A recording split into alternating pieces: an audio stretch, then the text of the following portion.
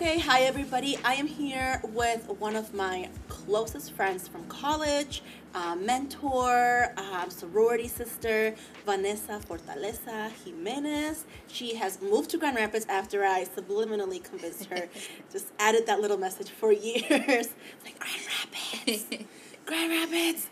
She moved over here, and now she is working with the Latina Network of West Michigan and a whole bunch of other stuff. And I've asked her and I've asked her and I've asked her to come and help me record this very special, I guess you could say, podcast and video about me and who I am and why I decided to record these Mental Monday episodes and why mental health is important to me. Welcome, Vanessa. Thank you for coming. Yes. After so many, kind of like, we just kept missing each other. Yeah, thanks for having me. I'm excited to be here and talk with you because you have, even though, I'm older than you and you say that I've mentored you in the mental health space, you have helped me to nurture my own mental health. And so I'm really honored to get the chance to kind of hear your story because you have been kind of the inspiration for me as I go through my mental health journey. So I think this is awesome what you're doing and just having a platform for people to have these conversations. And so you do so much for other people that I really am excited to have this time with you to kind of learn about where this all has manifested from and your journey as well in this space. Yes, so. And I will be honest, I would much rather be behind the curtain or behind the camera and not talk about it at all. And I'm glad we have some tissues over there. So I'm already getting like, that's not true. Getting choked up about it. But yeah, let's begin. So we've known each other since, 2006, 2007? 2007, yeah. So tell me a little bit about your journey and kind of where you started with your mental health journey from back when you kind of first realized something is not sitting right with me. Right. Well, I was accepted to Western, so I graduated from Godwin 2007, and I was accepted at a couple schools, and once I went into Western, I was like, this is it. This is perfect. It was far enough from home where I could come home, but I also had to stay the night over there. I didn't have to live at the house. And I was so excited, and I was doing all kinds of things. I think you can remember, like I was joining all the clubs, and I was interested in the sorority, and I was so excited, and the classes, and I was doing really well. And I remember at one point, towards the, it must have been December-ish, towards the end of the year or the beginning of the next year, it was like Relay for Life. Remember that? There was a moment within our family and everything that just kind of like turned a light on for me, and I crashed. So from there was kind of, I would say, the first time I looking back, it would have been the first time I've had noticed a switch in my mania. So I'm doing a lot of great stuff, I'm so excited, and then there was a clear, like, almost like a slowing down and increasingly lower and lower mood. That night, I got really, really depressed, and I tried to commit suicide that night. I was with my, at the time, boyfriend. Very sweet. He stayed with me. Thank goodness, I didn't have the correct amount or medication or anything that could actually do anything more than just make me sick for, I think, a couple hours after that. But after that, it just became increasingly more difficult to keep up with the activities that I loved. So I remember going to class and being like, this is great. Like, I thought my brain was exploding. I was like, this is great. I'm listening to everything, taking all the notes with all the notebooks and the tabs and the highlighters.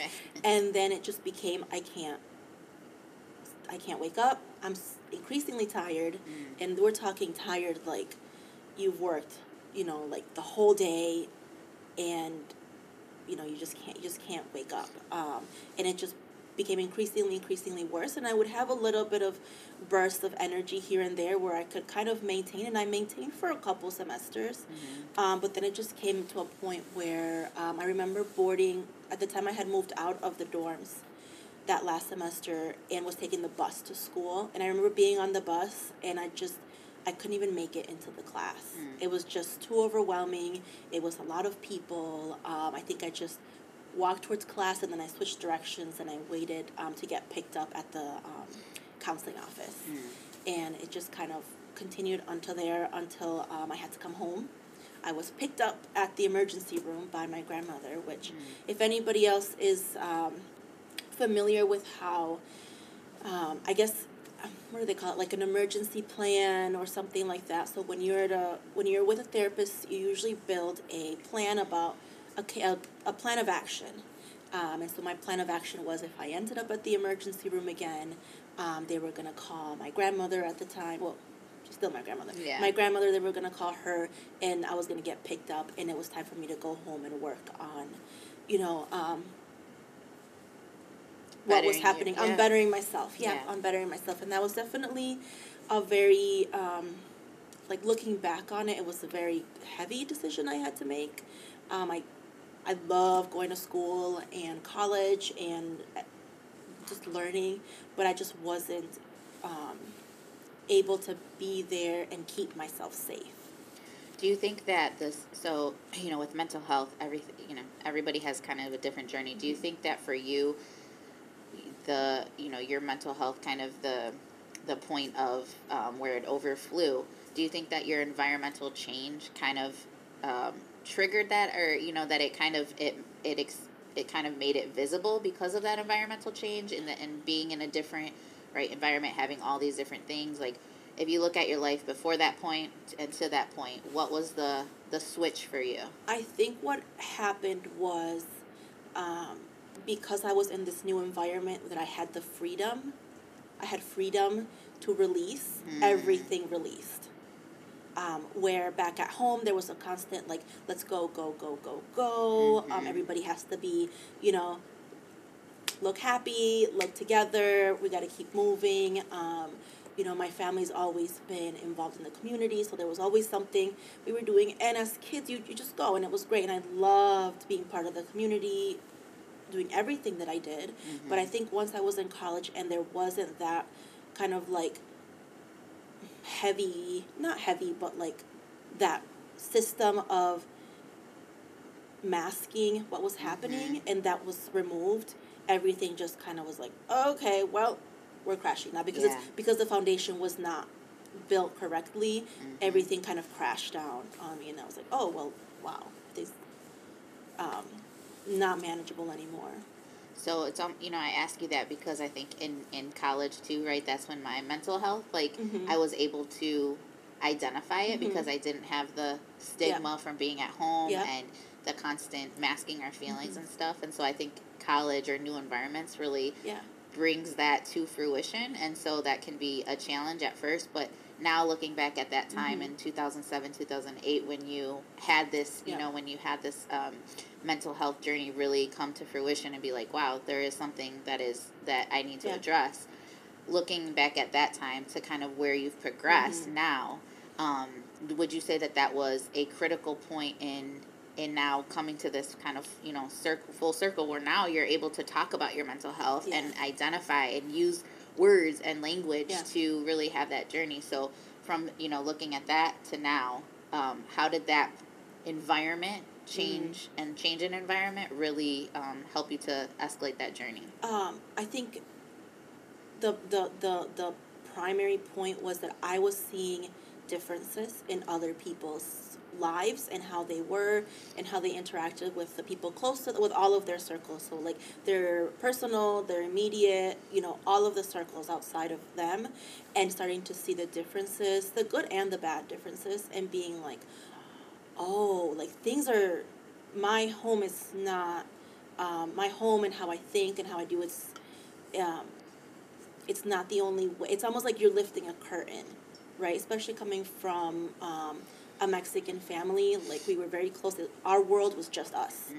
And so you don't see anything outside. Everything that happens in the house is normal. Everything is normal. How we deal with everything, that's normal. But once you stepped out into that environment, you're like, oh, there's other ways of doing things. Right. And people are living differently, and people are interacting differently. People's families react to them differently. People react differently to emotions. People have emotions. Right. That was a thing. And then along with the education came the vocabulary to communicate that. what was the differences and what was happening. So you talk about, kind of the familial being in that circle, a tight-knit circle, and then you talk about kind of seeing like a whole new world of, there's options, it's okay to express your emotions. Very similar to my own journey. And as I think back to our time together in college, and when we as a sorority, our chapter and our sisters realized that you needed additional help and stuff, it pains me sometimes because I'm like, oh, we didn't give you that. But at the same time, we didn't know, right? We didn't, and especially coming from a lot of our backgrounds, right, of Latino parents or, the cultural relevance of how we deal with mental health. I think about, gosh, I wish that we could have been a better support to you. But, kind of thinking through that, having those different support systems or maybe lack of support or people that didn't know how to support you in those different, how did you find or curate your support team from thinking about the people that maybe should have been there to support you, the people that were there to support you, and how that support has transcended to this time in your life? So talk about kind of your support systems and navigating that. The first thing I thought was, don't tell my family. Like, don't worry them, and not in like I want to keep secret, but like don't worry them, don't tell them, everything is okay. I'm the oldest out of the three of us on my mom's side, so it was like, you're the big sister, you've made it. I've graduated high school. I got into a pretty good college that I loved. I was in a good environment. Don't say that something is wrong, which I think was a main flaw in that, and sometimes it's not safe to tell your family that something is wrong. And having just recently joined that sorority, you kind of come in, and when you join any group or have any friends, you have this immediate of like, we're best friends forever, but the truth is that has to build. And now, we have had the talks about the people that I thought at that moment should have understood, and they didn't, and they couldn't. I was definitely upset and hurt and kind of confused because in my head it's like I'm telling everybody what's happening and nobody was reacting how I thought they should react, which in my case it's very like, there's a problem, we're going to fix it. There's a problem, we're going to fix it. There were reactions from like, oh no, something's wrong, we're going to shield you, we're going to protect you, or like, something's wrong, but just keep going, or I just don't understand why this is a problem. I get tired too, or I'm sad too. There was all kinds of levels of reactions, none of which I really thought none of which I expected. So there was definitely a point of like, I'm telling everybody and I'm not getting the reciprocating information or contact or whatever back from all levels. So from the school, from my family, from my friends, from my sisters, even from my boyfriend at the time. And you definitely drown in confusion for a little bit, which doesn't help the downward spiral. But slowly, I think I came to a point where it's like, I just have to ask what happened. I just have to ask and keep asking. And with the school, it was a lot of asking and a lot of digging. And I ended up reaching the ombudsman office in a little corner of campus. Literally the tiniest corner, hidden under a hill, under a rock. It's the ombudsman office that they kind of advocate for you. And so why didn't I find this? Why didn't somebody tell me, like, the first day I went to the counselor office, that should have been a thing. You're going to come here, then you're going to go to the ombudsman office, and then that's going to be a thing. Did you go to the ombudsman office to help you with like your schoolwork and trying to figure out? Yes. So what happened was I was going to the counselor, and then I was calling, I'm like, I'm struggling. What can I do? What can I do? And I started with, I think I started with the teachers, and then I started with then they sent me to an advisor, and then another advisor, and then another office, and everybody had 1% of the answer. Nobody had, oh, hey, the rest of the answer is going to be at the ombudsman office, and then at the Student Disability Center, which you never think, if I'm depressed, I'm going to go to the Student Disability Center, which is kind of a heavy thing to realize that, okay, there is something that I need extra help with. I need to go there. And they give you a card, and it's not even a huge deal to the teachers. They just look at it, they're like, fine, here's what we can do, here's how we can accommodate you, and you move on. Yeah. But to get to that point, it was almost 6 months. And with that, you just lose all the coursework, everything. Yeah. You know, Yeah. you know how college is 6 months is a semester. A semester, A yeah. semester. Yep.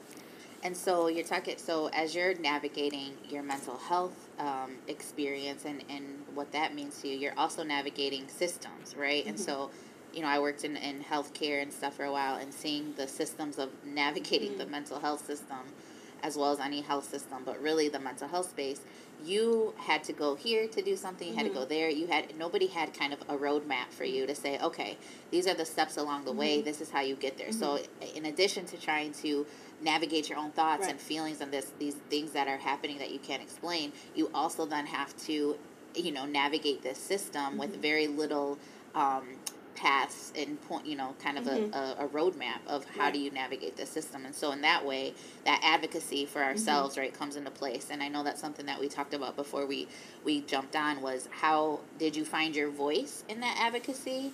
Because I think that's really important. Again, from looking back there to now, you are creating a platform where people have, can start to have some type of roadmap of how do you navigate this very difficult, still taboo, out of the norm, especially in communities of color, marginalized communities where we don't have access to these different resources. How did you come into kind of advocating for yourself, whether it was with systems, whether it was with family, friends, people to understand your journey and what you needed in that space? Talk about that. I think the initial part was just a little bit part of my personality, where I just can't shut up. I just want to talk, and I want to ask questions. And when I arrived at the point in my life where what made me feel the most fulfilled and what was bringing me happiness, which was learning, when that started to bring me all these negative feelings, I was like, I don't want that. What can I do to stop that? I don't want to live my life and have things that I want to do trigger these bad feelings. And then another part was just kind of almost came out of anger. Like, this isn't, I'm not asking for favors. I'm not asking, I wasn't asking the school to, give me back my money or to, I wasn't in school. I was paying out of pocket 100% for the school. I think I had maybe some small scholarships here and there, but everything was out of pocket from the school. So I wasn't asking this person or these groups of people to, give me a charity. I was asking the system to work for me because I was paying for this very expensive program. And they were just like, well, figure it out. Or well, maybe this person can help you. And it was, in even in my job, I'm like, that's just not an efficient customer care experience to have this huge company not be able to fully function and serve its customers, which is what we are. So I'm just kind of like, okay, I can't believe that you don't know. This is impossible that you don't know. Somebody else must know. Somebody else must know. And you just kind of go like that. A lot of it is, I think a lot of myself is fueled out of frustration. Like, how can you not know? How can there not be, it's there, I've seen it. Yeah. There has to be something there. And you just dig and you knock and you ask a bunch of people, and it's a lot of waiting. It's ungodly amounts of waiting. And it's very frustrating. Yeah, it's a process. And so coming from that space of kind of very early on, and when you noticed, okay, something is, I have to address this, right? And navigating that space. And so you kind of talk about your journey through your mental health kind of, I guess, journey, right? From that first initial, was that the first time in college that you had counseling? If so, what was that diagnosis and how did it progress? Because I know you've kind of learned more about your mental health and the diagnoses and things now to this point. So tell me about the progression. Let's talk medication. Let's talk types of mental health disorders that you've grown, kind of seen develop, or that you've uncovered, really, right? In your journey. So, well, I initially that initial chunk where I was not feeling well, my counselor at the time, I had a really good counselor at Western. Oh, excuse me. I really thought that I wish I could go back to have him. we thought I just had depression. And for the longest time, I thought I had depression. I was put on Lexapro to begin with, and when you start an antidepressant, sometimes they pair it with another medication, which for me was Klonopin, because I'm sure a lot of us have heard on just commercials themselves, the initial month or months of adjustment can make your depression worse. So they give you another medicine to kind of balance you out, which means you're kind of dead to the world for a little bit, because you're not down, you're not up, you're just kind of zombied out until the medicine starts to quote unquote work. Then the Lexapro started giving me really bad migraines. It almost felt like all the lights were turned on in my head and they just wouldn't turn off, and I would get these horrible migraines. So we switched to, I think it was Paxil for a little bit. And then by then, I remember it was towards the end of school. I think I might have even come back home by then. I went down and I took a trip down. I took a trip down to Mexico City, so my hometown, where I was born. And I talked to my grandmother's very, very close friends. They are both therapists. They're both counselors in La Ciudad, and very good ones. And we talked for a long time, and I talked to my uncles, and I talked to my older brother down there, and I decided that I was going to get off the medication. I was home, I was going to get off the medication, and I was going to start figuring some stuff out. And I did. I came home, and I had kind of the freedom to slowly kind of work through things, at least I thought in my head. By then we had bought Connie's. So what was the time period? Almost 10 years. It was 2007, and I think I must have been 2008, 2009. I was home. And then we bought the shop, and I was able to work, but I was also had the comfort of having the family business where if I didn't feel good, if I couldn't function, I could stay home, or I could stay in the back, or I could go to work in my pajamas, which I did quite a lot. I remember looking back like, oh my God, I was working in sweatpants, and just on the computer, just trying to figure things out, go home and do nothing.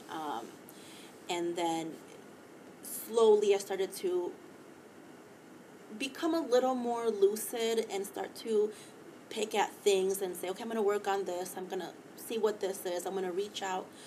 I was kind of in that bubble for a long time. I didn't reach out to anybody. I was very upset. I was hurt. I thought everybody was kind of like mad and disappointed that I had left. And slowly I started to like reach out and be like, hey, like, I'm alive. Like, what's up? And we had those conversations. And then kind of time passed and passed and passed and passed, and lots of stuff happened. And then there was like another moment in my life in 2018 where we had a drastic change of life. Like my whole life changed. Unexpected to literally everybody around us, except for, the one person. And as most of us do when things happen like that, we just went crazy, right? Like, oh my God, fine. Kind of like, fuck it, like, let's just see what's happening. And I was enjoying my new life, and we are in this new shop. And at one point I realized I had a really close friend and partner at the time go through some really heavy stuff. And I remember sitting there talking to him and telling him, yeah, I get it. Yeah, it makes sense. I do that. That happens to me. And him just sitting there like, yeah, you're just like me. We have the same issue. And what ended up happening was he was bipolar. I'm not quite sure what his exact diagnosis is. But seeing that, and it was quite a shock to realize that I wasn't just depressed, but I was also bipolar, which means that what I was attributing my happy moments to was mania. And so that was a heavy kind of realization to think that when I was feeling good and that nothing was wrong, something was wrong. And if any of you guys are familiar with mania, you have problems with maintaining focus. You're doing lots of things all at once. You can have trouble with spending, at the very, at the polar end, you have troubles with spending. Some people spend more than they have. They are in debt. That wasn't, thank goodness, my thing. But I was starting all these projects and calling everybody and like, hey, I'm so excited. I have this project and that project, and let's start everything. And I have a full house and a shop full of projects that I just started during my mania, and I could work all kinds of things. So with bipolar, just to kind of share a little bit more, right? Bipolar, can you explain bipolar a little bit? So you have really high highs, really low lows. Can you give me a little bit more? So with everything that has to do with mental health, there's spectrums. And bipolar, there's different levels. There's bipolar 1, there's bipolar 2, and it's kind of defined by the severity of, let's just call it the cycles, or the, I call it like the swoops.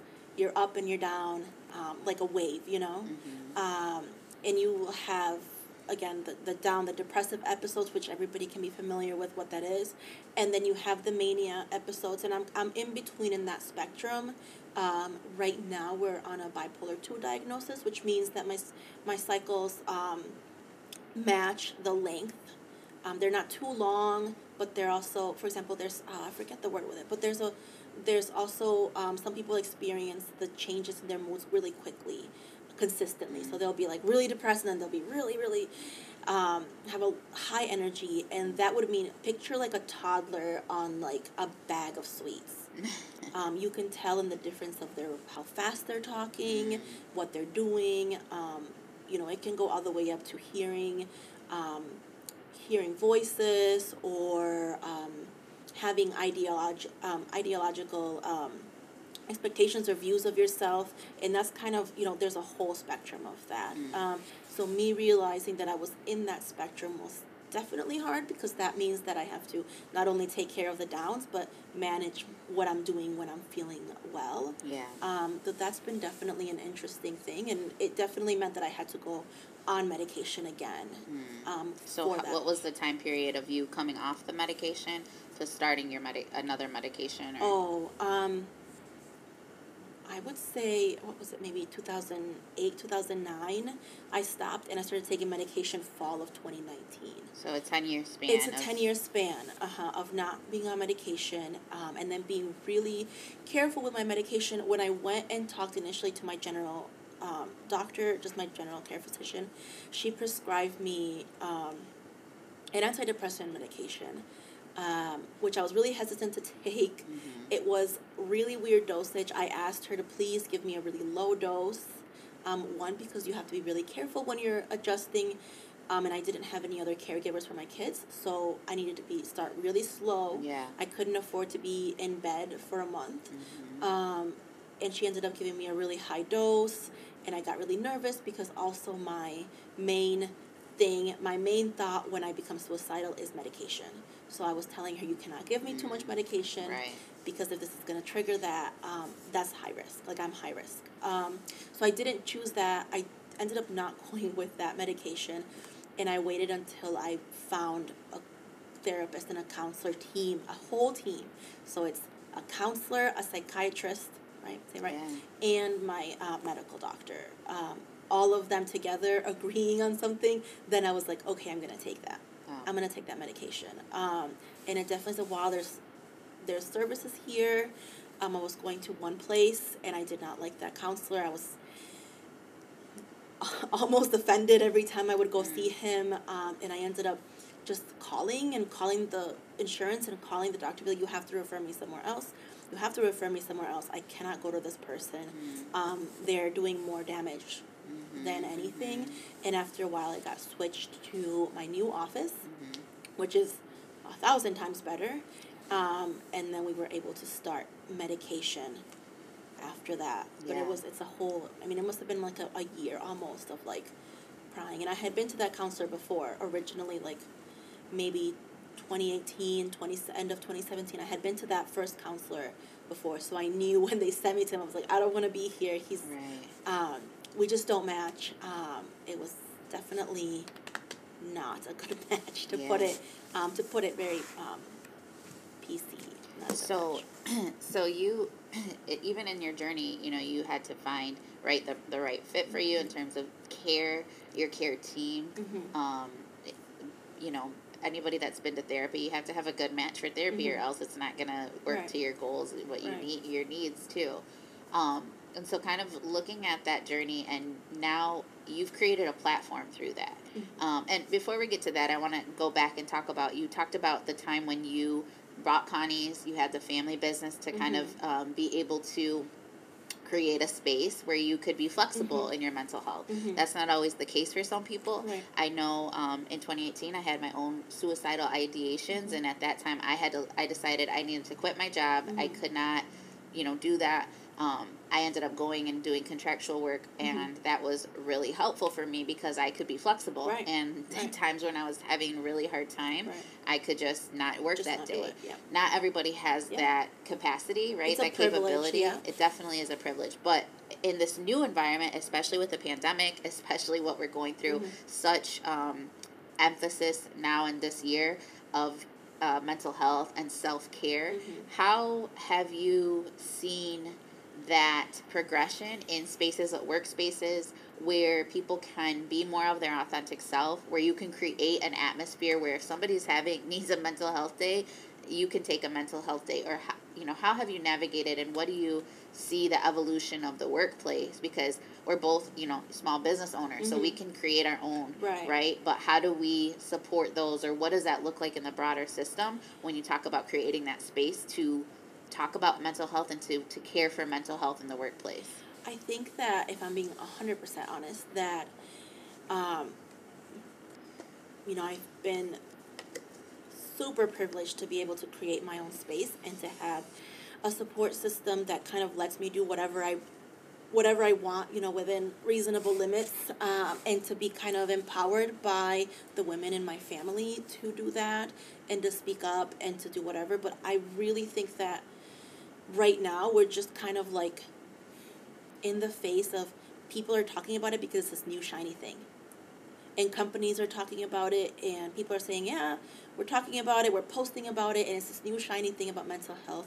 But I don't think there's enough implementation of it actually happening. And from a business perspective, it's not that simple. If I have staff, I can't just, it also can't just be like, oh, everybody's feeling sad because it's raining, we're going to close. Like, that also can't, that's also the extreme. So I do understand the balance business owners or, managers and, bigger companies would have to kind of just, how do you vet that?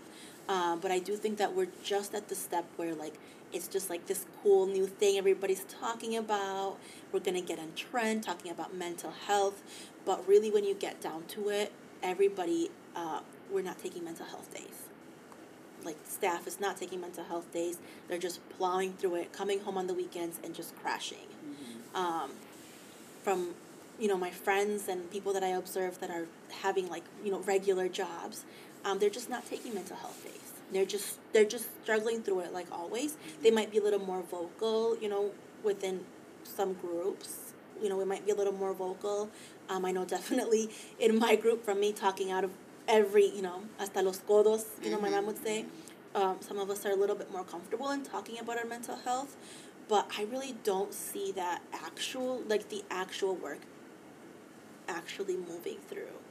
Whether it's in groups or in organizations or anything, I just don't see it working enough or being put in motion enough to actually say, like, oh yeah, it's benefiting or it's doing something. Like, we're just slowly starting to be like, oh, this is happening, these are things that are happening, let's start to pick them apart and see how we can address it.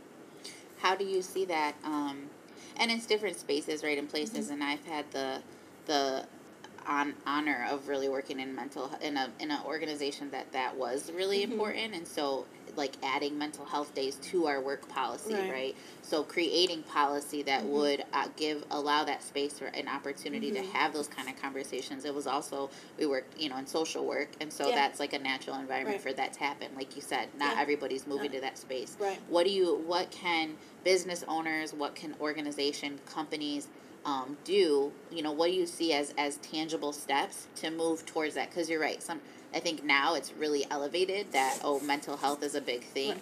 And I think there's value to what you said in that space. But then my question is, how do we move to a space where it's not just a buzzword, but it's actual tangible things that business owners, that people can put in place to get to that step of real support? You have to change the root and core culture of your company and your work, starting from the top, not starting from, you know, the the outside. You have to start from the owner, from the top. You have to change that culture inside out. There's just a very stressful culture in a lot of organizations where it's just work, work, work, work, work, and any kind of maybe complaint or uncomfortableness, it's just kind of like, okay, just put off to the side, and we just gotta work, work, work, work, work. There's been I remember talking to, when I was a couple years ago, my girlfriends were still in school, and they're taking waitressing jobs and all that stuff, and they're bringing up issues that they're having at work. And they're like, but that's the norm. Like, that's just, it just happens. That's just what happens at work.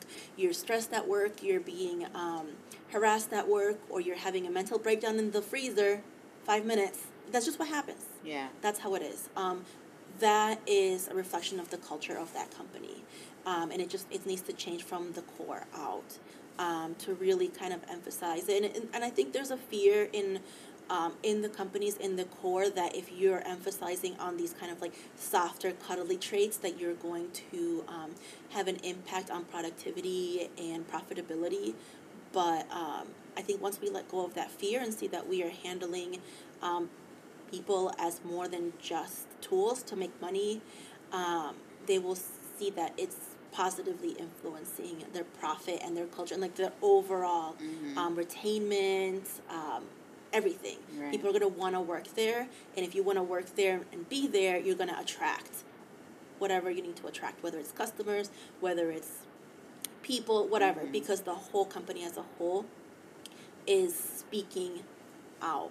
It's a value. It's a value of that company. Exactly. It's something that they take serious. And I think even when you look at, not getting too much into it, but the research of emotional intelligence and companies that value emotional intelligence and incorporate emotional intelligence in their model and their values and what they believe and how they interact, it's like that I do see a shift. There is a shift in business. And there's a show that when you value and you really harness that emotional intelligence aspect rather than the IQ, right, and what comes to people with skills and all of that, technical things, that when you look at the cognitive, all of that cognitive stuff, that does increase productivity. It creates value within organizations and the what the staff feels. So a lot of that is like, how do we shift that space? So you've created this platform, right, Mental Mondays, and having these conversations because of your own experience and your personal journey. But what do you hope to bring to this space? You are a curator,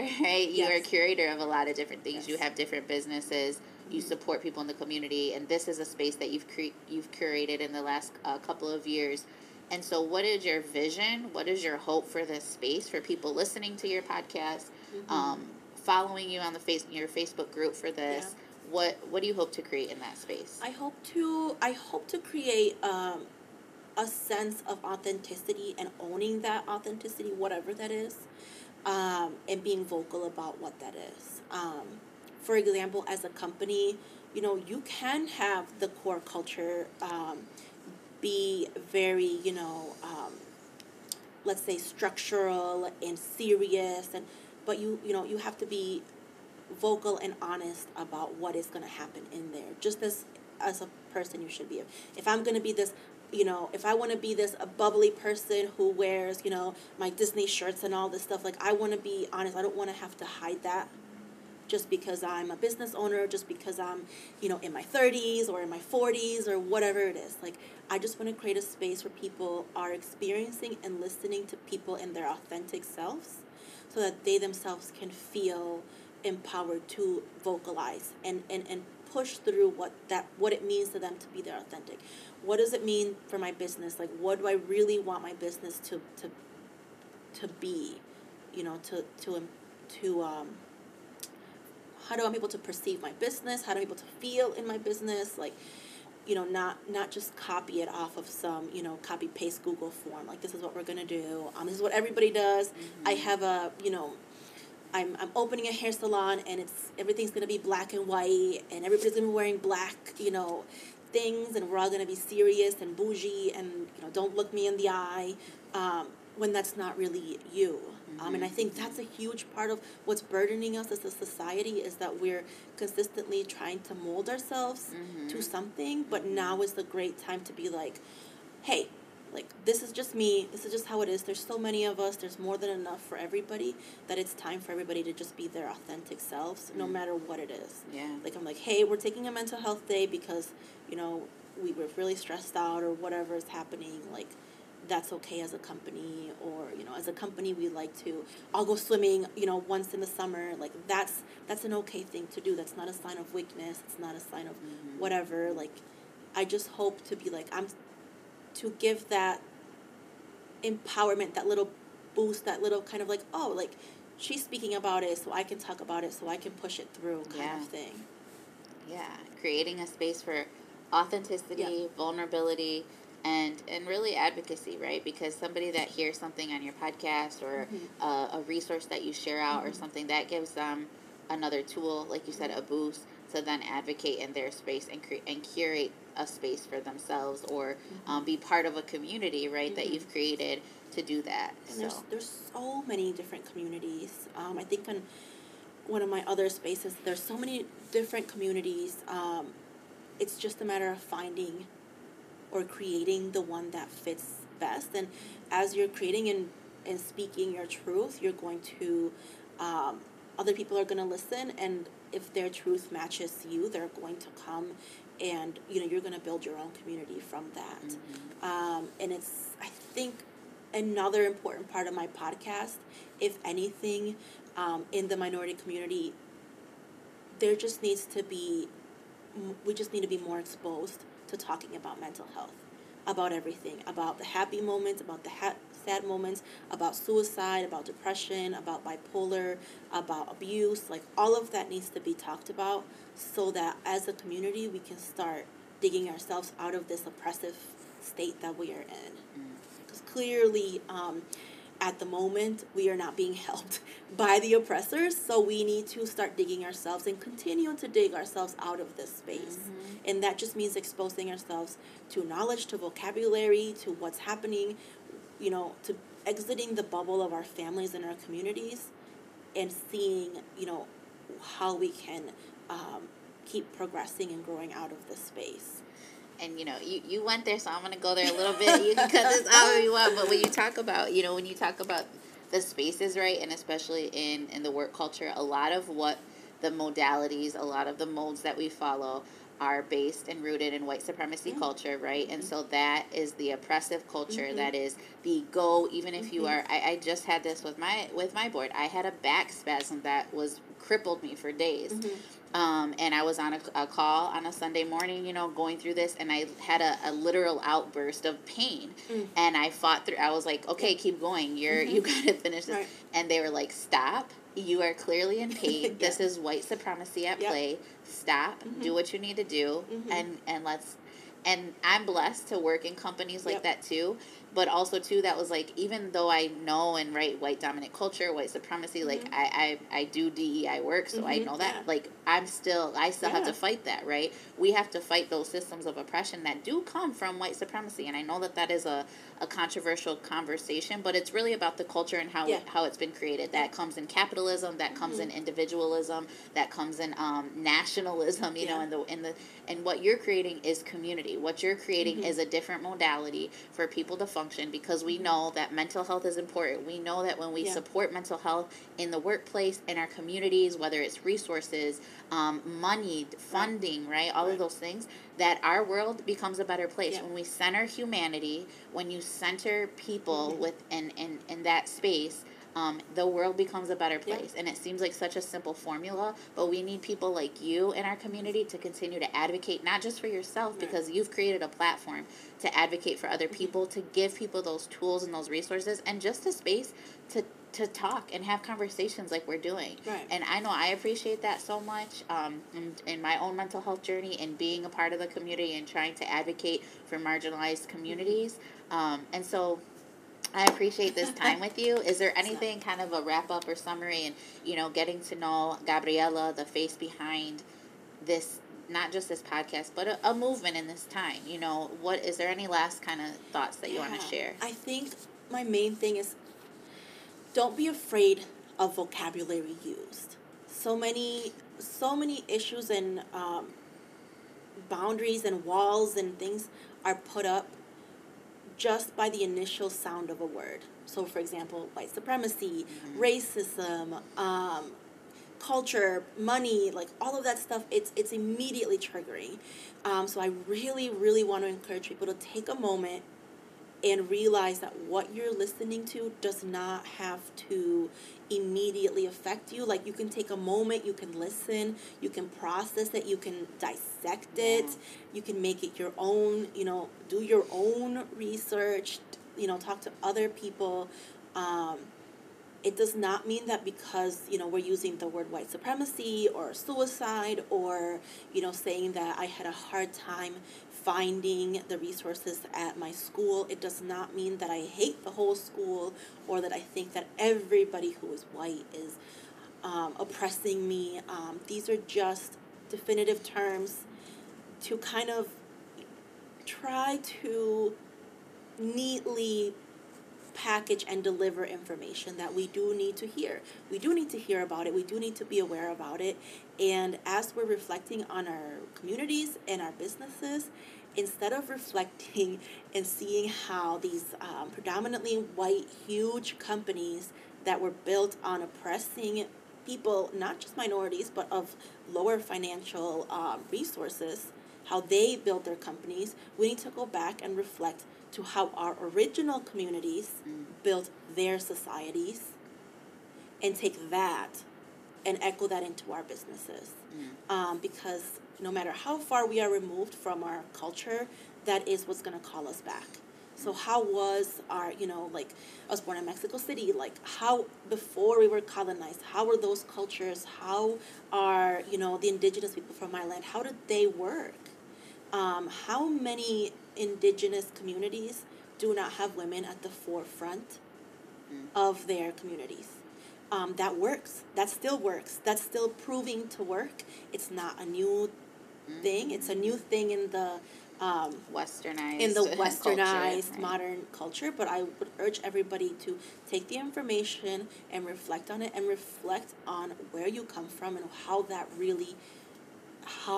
to structure ourselves and our lives based on who we are, not on who we are trying to emanate because they're successful, because they're being successful by oppressing other people, themselves, our feelings, all that kind of stuff. There's just a moment of reflection and learning to take information without being on the defensive. Because you are your own person. There's nothing, you cannot... What was that? Eleanor Roosevelt quote. Nobody can make you feel less without your, without your permission. Yeah. Yep. So that's something that, it's okay. It's okay to listen to things that you're uncomfortable with. It does not mean you have to do it or act or react. Yeah, right? Act or react. Things are not black and white. And we love to react. I love to react. All of us, love to react. But we need to process it before we do that. Yeah. Things are not black and white. Listen for understanding and not to respond. There are not, there is complexity in thought and situations and, right? And so what I'm hearing you say is that it's a yes and, right? Yes, it was difficult to navigate the university system, and I also found some support and help, right? So it's these complex issues, which I think is just a greater, right, speak to what's happening in society, our country, everything, is that we have so much information, we process so fast, we want to react to things, and that even comes out with our own mental health, right? Like you said, okay, I have a problem or I have something, well, I have to keep going, I have to move on to the next thing instead of sitting with ourselves, reflecting and understanding, how do I feel? Why do I feel those things? And so it's slowing down, and I hope that in this pandemic, as I'm kind of reflecting on how I've been surviving, because I haven't We're thrived just through it. surviving. I'm We're just making I'm through a it. person that has survived through this. I've not Yeah. thrived.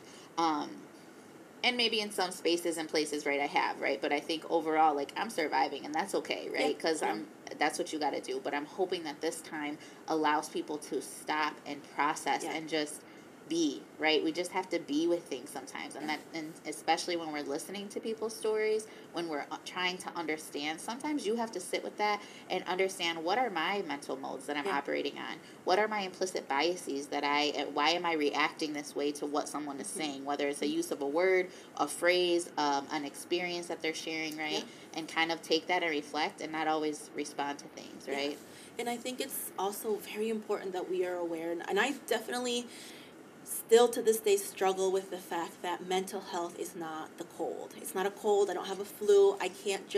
I'm not going to get to a point where I'm just all better. You're going to improve, and then there's going to be days that are really shitty, and you're going to regress, and you're going to improve, and we have to keep in mind that we are solving and dealing with these mental health and societal issues, not just from us, from our generation, but, historically through all of our generations before, all the way back.